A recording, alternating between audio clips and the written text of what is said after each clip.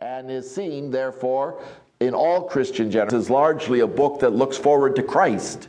The prophecy of Daniel is towards Christ. But for a Jew, this does not come across at all. They do not see Daniel among the prophets. They do not place him among the major spokespeople in their prophetic tradition, but among the writings, among the models of how to live, of the examples of what Torah observance, good Jewish legal observance, is all about.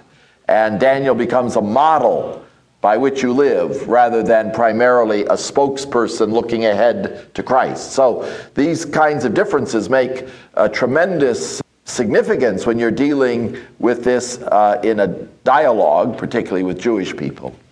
To a certain extent, the fact that we add Susanna and the story of the statue of Baal or Baal at the end of this text also changes the location for Catholics from our Protestant neighbors and Jewish neighbors both.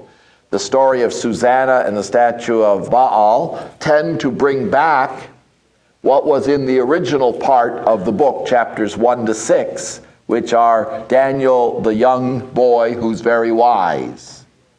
And they, in a sense, close the sandwich up from the visions which were in chapters 7 to 12, and by putting stories of Daniel the wise boy, then his visions, then more stories of Daniel the wise boy, in the Catholic picture, the apocalyptic and predictive and horror of the end is muted substantially. Daniel for us is primarily, as it is for Pope John Paul II, a book of looking forward to an end which is really a new beginning, which is really a positive renaissance, changing into a millennium and thinking of it as a time to reform and start new things. As I say so often on these kinds of talks now in 1999, 1998, if Jesus ever did decide to come on December 31st at midnight this year, the person who is likely to be caught the most off guard and surprised in the whole world is the Pope, because he hasn't mentioned once in the last 3 years any chance that Jesus just might be coming back. He is very concerned to talk about what we're going to do after January 1st, 2000 begins, which certainly doesn't leave much room for the apocalyptic Jesus to appear suddenly in front of us at the end of this millennium. So, there's two different ways of looking at what millenniums can mean, or what apocalyptic can mean. One is a dire consequential end to all that we know. The other is a chance to review where we've been over a period of time and to see time itself as opportunity to do more. And certainly in our Roman Catholic preparation for the millennium, we are dealing with the Daniel who is perspicacious, wise, seeing implications for how you can live things out, and very rarely, and in very small degree, to say the least, an apocalyptic vision of Daniel, the one who predicts the end in terror and fire and destruction.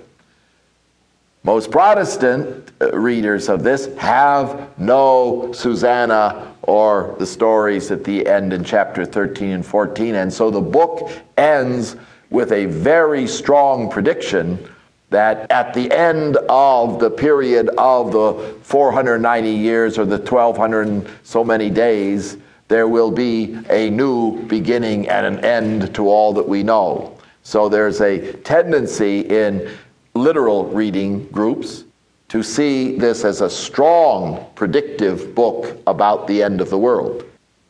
Something that in Catholic reading is almost impossible to sustain if you read the book through.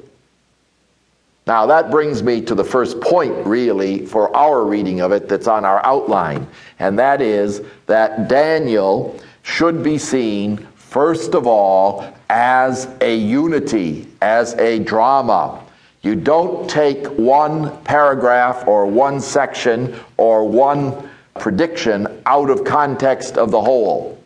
This is, of course, a tendency in all scripture reading in all ages. I don't think we'll ever overcome it altogether, to pick out the line we want. I feel like, when you go to the football game and out comes John 3:16 rolling over the edge of